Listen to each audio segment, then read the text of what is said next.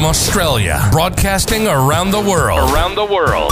You're listening to The Mitch Moroney Show. Here's your host, Mitch Moroney. How long have you been general manager then? 7 years this December, so 6.5. Oh, yeah. So in that time, because it would have been the National Institute of Accountants, wasn't it, at the start? No, I was always IPA. Oh, National Institute of Accountants happened in 2011, so we changed our names then. Gotcha. So for those listening, the Institute of Public Accountants used to be the National Institute of Accountants, and then it got rebadged in 2011. So I actually realised that's, 9 years ago now. Yeah, 10-year anniversary next year. Wow. Doesn't feel like it was that long ago. Over that time, how have you found the expansion and the growth? Yeah, so I came in at an interesting time. So even as the membership services person, one of the first things I kind of made Darren agree to was that we do a congress. He was unsure that, that people would be wanting to spend the money and things like that. But we started the WA Congress for the first time in 2014, which Darren and I started. Darren had left by then, and the day that it happened was the day I was giving birth. So we weren't much use. That was timing was impeccable. Oh, absolutely. We started doing the congresses and the larger events, which have grown and developed and improved significantly to something now that I think is a highlight of a lot of people's years education-wise.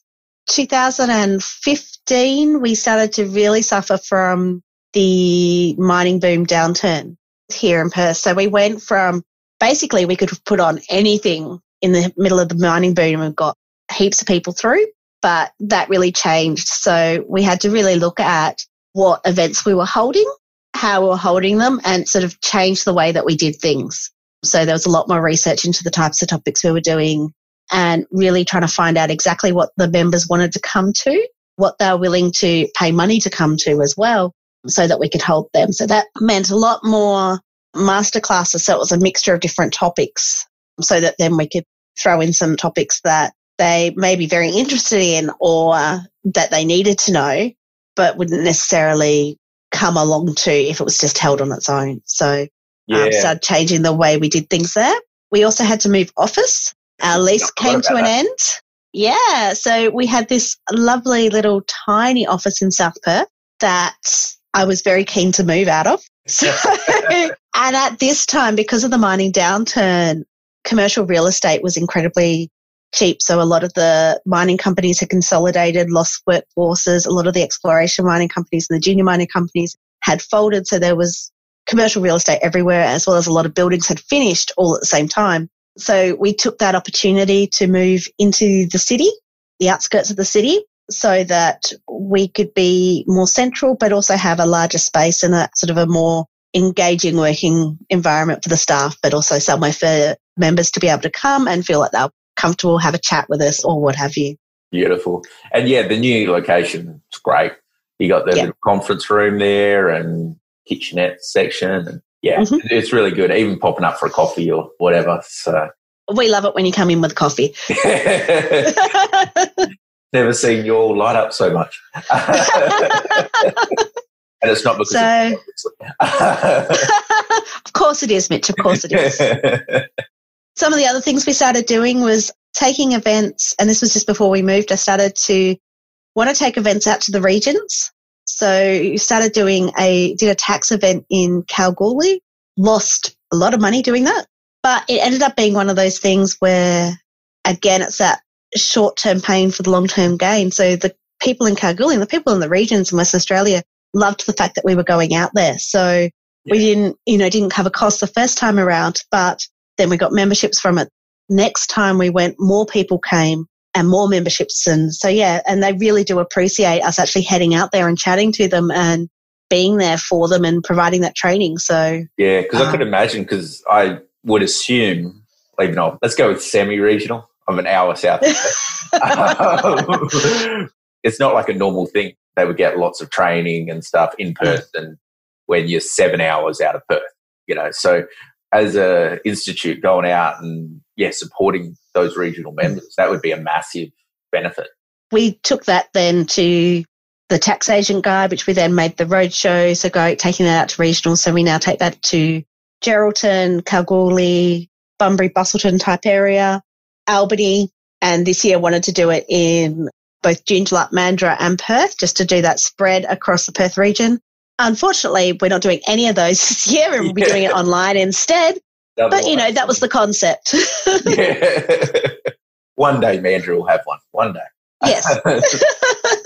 And then my favourite one, the barley stuff. I've been in head office and someone had made our CEO is a bit of a barley lover, as are a couple of staff, and they sort of went, you should do an event up in Bali. And so I was like, okay. Yep, that works. Our New South Wales team had done a tax retreat over in Noumea. So we started to develop that idea and do it in Bali. 2017 was the first time we did it. Learned a lot about doing international events with that one. That was very challenging and one of the most interesting things we've done. So we organised this event, went over and looked at venues and what have you, and we'd organised assistance from a company that sort of talks to venues and does the negotiation for you. And they'd recommended this particular venue and we went and saw it and it was still being built. Mm. But, it was supposed to have been done in January. It's just a week or two away. It'll be fine. So that was great, except for we had the event in September. It was July, August, still no venue. It wasn't opening, we just need to get the fire testing done. So then we had to quickly change venues at the drop of a hat, which thankfully, because they were part of a global chain, we were able to then move to the Westin, which was a beautiful resort and not something we could have afforded without being charged the prices of the other hotel. So we were there in Nusa Dua, and so we changed venues. Around about this time was when Mount Agung started erupting and we had a volcano eruption. And this was 6 weeks out from the event. So I learned more about geology and volcanoes than what I ever wanted to learn at all, ever. But the event was amazing. It was. Participants, and it was incredible. The Westin was beautiful and learnt so much, and it was a great time. So we had 29 people that first year. So we did a tax retreat with Peter Adams from Augmenta. And so it was a full day of education. We did a welcome drinks on the beach for people, a full day of education the next day. Then we had a gala dinner in the garden with Balinese dancing and fire dancing and all the rest of it. A full day of training the next day, and then sort of a farewell drinks and then a tour the day after. So I must admit, it was really fabulous. When I'm very hungover. The Brockers were getting smashed those days. It was amazing. I loved it. Yeah, obviously as a consequence of that, I've been the next 2 years, was planning on this year, but being pushed off. But, we've postponed it till 2021 now, but we'll make sure there's a reunion event that makes it worth the wait. Yes, 100%. How are the numbers over the years, I suppose, once the first one got done? So the first one, again, was one of those events where we broke even, but not much else. And considering that we were charged prices that hotel would never normally charge. So we had 29 people. The next year we went to the Trans Resort in Seminyak and we had 50 people, I think, 55. Damn, that's a good increase. It's almost up. And then last year we were at the Sofitel in Nusa Dua and it was about 65. Yeah, I like those numbers because it's still, obviously it's big enough, it's economical, etc., but it's also still intimate. I do like that about the Bali sort of vibe. So pretty much everybody there, and you do annual catch-ups with the girls from over east that come over. Jolene and Lindsay. That's the ones. Annual catch-up. The people at the Bali event, so we've got a good group who came to the first one and have been to everyone since. And then even the ones who came to the second one for the first time, they're really creating this real vibe. So I love the fact that we have these two members, one's from WA, one's from Queensland, who came and got along famously. But their husbands came as well and they got along famously. And so we're talking about now. Yeah. And so during the day, the husbands go off to the bar, they go off there, what have you. They end up at the farewell drinks in Hawaiian shirts instead of loud shirts, and they've got this little posse. Yep. Then the next year there was a new couple and they got along really well and the husbands got along really well again. And so farewell drinks, there's 3 husbands there in these loud, obnoxious Hawaiian shirts. Yep, the 3 musketeers. Yeah, the Bali crew, they call themselves. Okay, yep, the Bali crew, yep. And then last year, there was another couple who came for the first time. Another husband joined the crew, 4 of them in there with the shirts on. And it's just, and we know that they stay in contact. We know that the members themselves are contacting each other from across the country and forming that relationship and that network and that family we were talking about. And that's all because of Bali, otherwise they may never have met. So exactly. So, and just really fabulous. And, some of the members, you mentioned Lindsay and Jolene, and some of the other members from over East as well. I am regularly telling staff from the other divisions that I'm stealing their members, that I want them. I agree.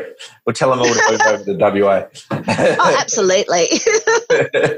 So, no, it's a fantastic event and one that I'm really privileged to have been a part of for the last 3 years and hopefully years going forward after we can travel. Yeah, once we're allowed to go back. So, Well, that's just over an hour, I think. That flew by, didn't it? I've just got a few real quick questions for you, just a quick 5. What do you think is the most important quality in business? Well, if you haven't noticed, I can't answer a question with just one word. So, it's okay. Give me a second. I think really that perseverance and ability to work hard and to keep going. So I think it was Thomas Edison. It's I haven't failed. I've just found 10,000 ways it didn't work. Very true. I like it. Yeah, so just sort of continuing to keep trying and try different ways, don't be afraid to fail. But other than that, ask for help. So if you're setting up, if you're starting, ask for help early. Get your accountants involved, get your lawyers involved, because, again, don't wait until it's too late for them to be able to help you.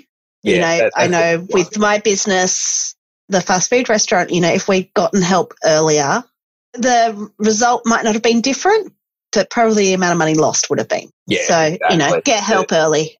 The quicker you can get on to it, the better. And even if the result's not different, at least it does reduce the damage. Yeah, and other than that, know what's profitable, especially in the service industry. I've got people who I know who run daycares who, they bring in another child, they do this, they do that, they're working, I don't actually know the figures, but they get $500 for doing this, but they work another 15 hours. It's like going, well, how much is that per hour by the time you fed the child, exactly. All the rest of it. Costs go into it and no, I agree.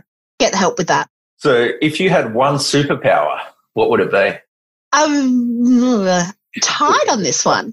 I've probably got 2 that I would want. Again, I can't give one word answer. So either the ability to teleport, just to be able to go somewhere instantly, be there. I hate waiting. I'm impatient and, I like to be able to go around and see things. So that would be amazing to travel at all at the moment. Or other than that, to be able to read minds. And that's mainly just because I'm nosy. Love it. Nice and honest with that one.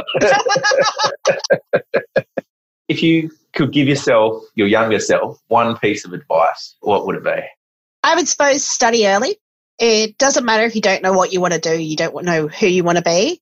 There was a great song when Romeo and Juliet came out, the Baz Luhrmann one, about wearing sunscreen.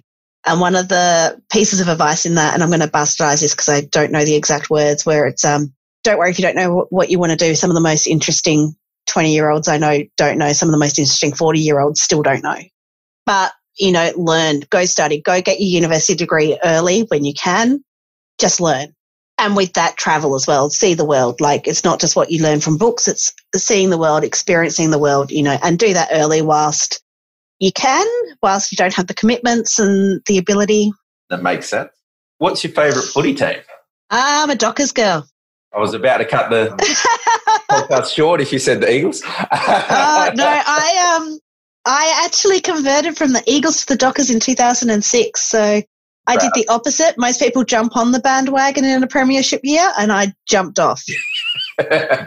You did. But I'm proud. So, you came to the right side. Absolutely. I couldn't go back at all, but yeah. Sometimes I wish the Dockers would win a few more games. Yeah, look, it would be nice. At least one cup. That would be nice. Yeah. And what's your favourite book of all time? So you got a bookcase in the back there? Yeah, I've got a few. So I have a range of different things. So I read a lot. My book taste, it's a bit like my movie and TV taste, I've realised hasn't evolved too much since I was a teenager, which isn't necessarily anything to be proud of. It's all Twilight and stuff still, is it? Or no, but not much better. Not too much better. I'm a Buffy fan, so, vampires don't glitter. But that probably says enough in itself. I went through a stage where I decided to read a lot of the classics, and at that time read like George Orwell's 1984, always been a fan of Animal Farm. So, yeah, anything by him. To Kill a Mockingbird by Harper Lee is another one that's always really resonated with me as well. But, yeah, probably Animal Farm is the one that's always stuck with me. Okay. I haven't actually read that one yet. I've read 1984, which was awesome in a terrifying way. Yes, which makes me very concerned about downloading an app at the moment. So yeah, I agree. I'm torn between this. Do I do it for the good of the country or... Yeah, my tinfoil hat's kind of out as well. Yeah. Absolutely. No, I agree. Cool. Well, that's the quick 5. Yeah, thank you for your time. And thank you for having me. A really interesting podcast, and hopefully the listeners get something out of it. And if I do have any listeners that are accountants and want to join or discuss the IPA, what's the best way they can contact you? So the IPA is here in Western Australia would be publicaccountants.org.au, or send us an email, which is karen.simmons@publicaccountants.org.au. Otherwise, if you wanted to get in touch with me personally, other than that, would be via LinkedIn. So that's linkedin.com/in/Karen Simmons. Beautiful. Well, thank you very much. And hopefully they don't spam you too much. But yeah, if any accountants or you want any further information, I would highly recommend getting in touch with Karen. Stay tuned for future podcasts. Thank you very much, Mitch. You've been listening to The Mitch Maroney Show. Stay tuned for more.